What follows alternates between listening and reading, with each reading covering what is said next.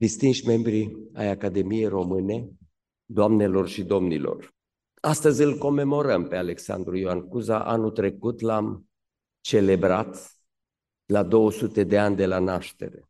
Poporul american, pe care câteodată îl admirăm și când trebuie și când nu trebuie, îi numesc pe marii lor bărbați de stat, fondatori, părinți ai patriei. Și cred că decât să preluăm tale coale din engleză anumite lucruri pe care nu le înțelegem, ar fi mai bine să ne aplecăm asupra valorilor americane de fond.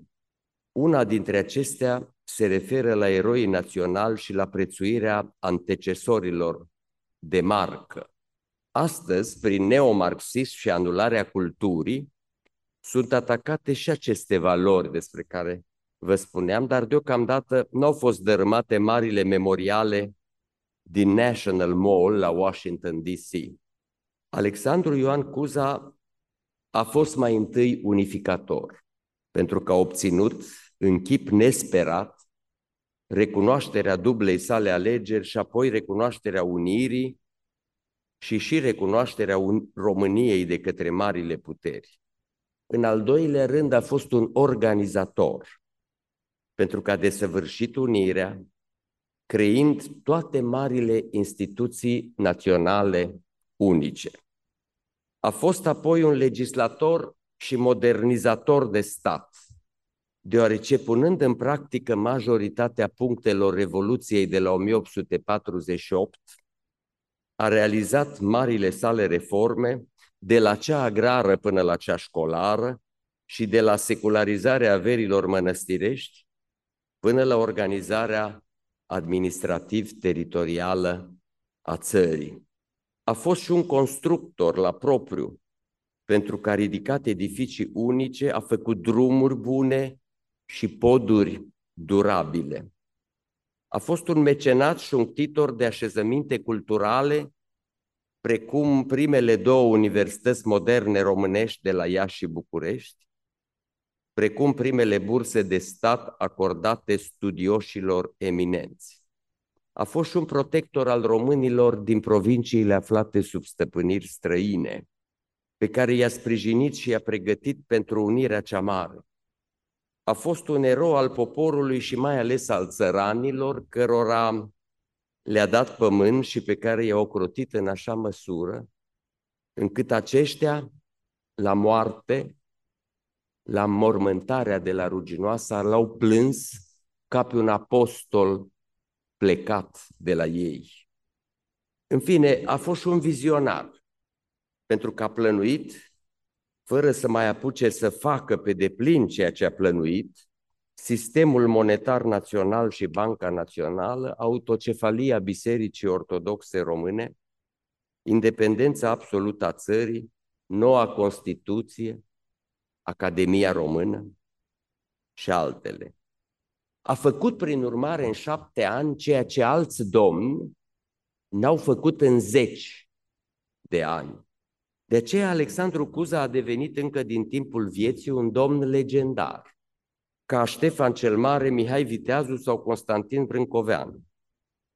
Firește, domnul Unirii n-a fost imaculat și fără reproș, a trecut și prin perioade de ocultare, dar de fiecare dată a țâșnit deasupra pentru posteritate, impresionând și stârnind o admirație nedisimulată. Îngăduiți-mi să nu prezint tot ce am pregătit.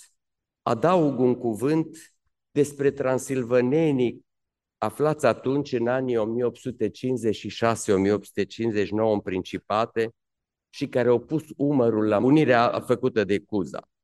Între acești transilvaneni care au pregătit unirea de la 1859 și care activau în țara românească și Moldova, trebuie neapărat amintiți August Treboniu Laurian, Alexandru Papiu Ilarian, Florian Aron, Constantin Romanul Vivu, Ioan Pușcariu, Axente Sever, Aron Pumnul și Ioan Maiorescu, tatăl lui Titu Maiorescu, cel născut în Bucerdea Grânoasă pe Târnave. Dar voi evoca un episod mai puțin cunoscut legat de un ardelean care a susținut actul de la 1859 de departe, cu mare folos, totuși. E vorba de Simeon Bărnuțiu, marele ideolog al Revoluției Transilvane de la 1848-49, care de la Pavia, din Italia, unde își lua un doctorat în drept, îi îndemna pe cei de acasă din Transilvania să lupte pentru unire, spre a dovedi lumii că românii sunt pregătiți să facă, zicea el, națiune, adică stat național. Gazetele brașovene ale lui Gheorghe Barițiu, la rândul lor, trimiteau către cititori un mesaj clar. Citez: dorința cea mai de pe urma tuturor românilor, a celor destul de deștepți pentru a-și înțelege soarta, este că într-o unire să formeze un regat neolatin neatârnat. Am încheiat citatul. N-ar fi rău ca elitele politice de azi să urmeze exemplele lui Cuza și Cogălnicianu, ale lui Bărnuțiu, ideologul, marele dascăl de la Iași, căruia îi se propusese chiar rectoratul universității, pe care cu multă modestie l-a refuzat. Și Barițiu, gazetarul, istoricul, academicianul și președintele Academiei de la București, care au rămas mereu treji, au ars pentru națiunea română căreia i-au edificat instituțiile moderne. Pe atunci aveam o elită care voia să-i vadă pe români, citez, deștepți, și muncea ca să-i deștepte pe cei care nu erau încă. Deștept înseamnă mai întâi în românește să fii treaz, să nu dormi în picioare, să nu rămâi apatic, adică manevrabil.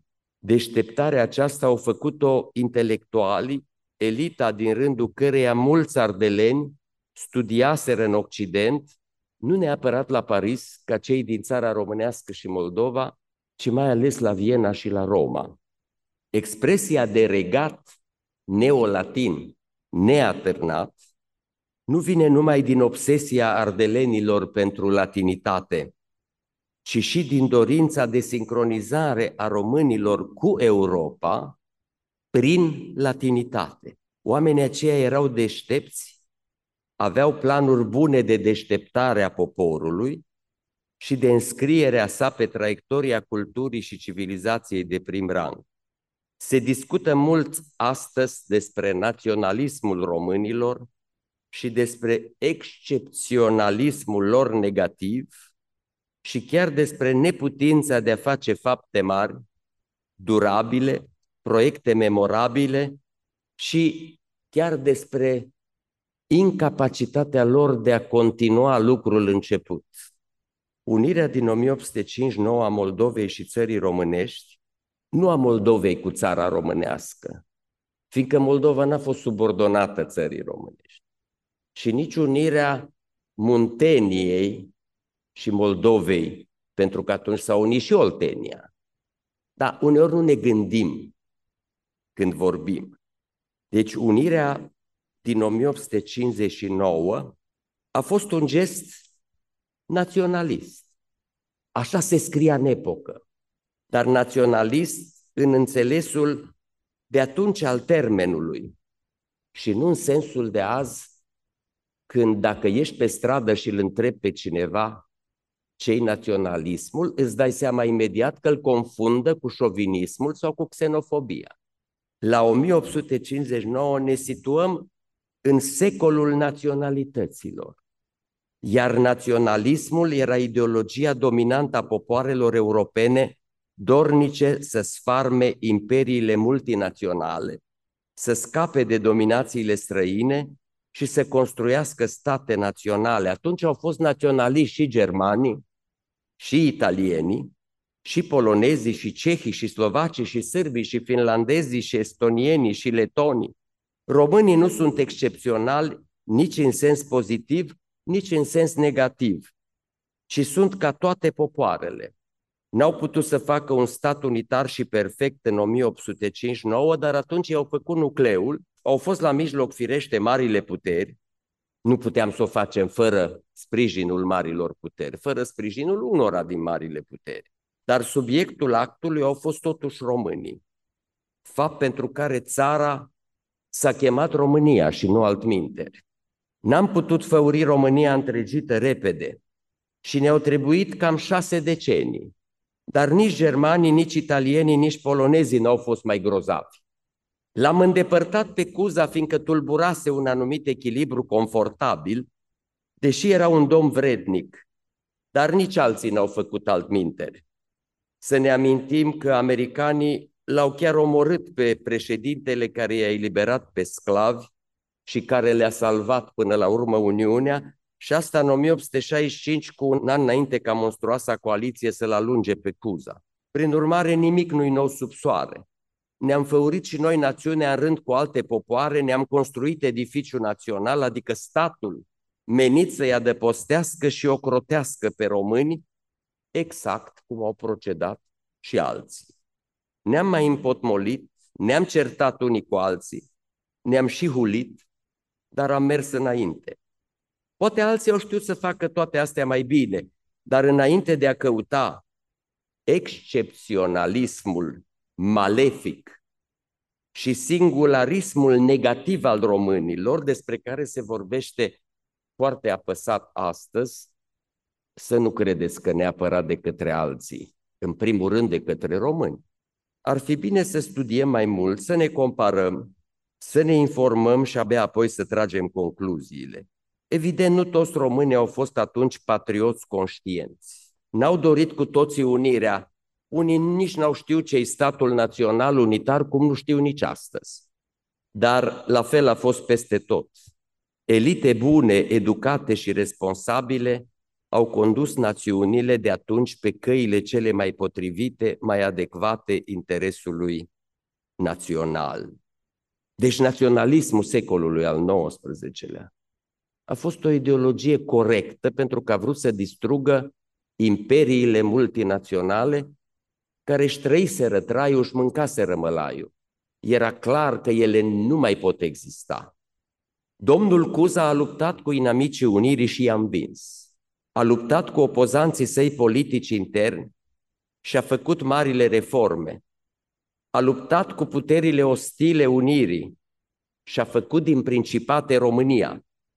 A luptat cu soarta potrivnică, dar nu s-a cramponat niciodată de putere. S-a dat la o parte într-un moment de criză pentru binele țării a cărei temelie a pus-o. Prin urmare, cum s-a spus în epocă, nu greșelile l-au îndepărtat de la tron, ci faptele lui cele mari.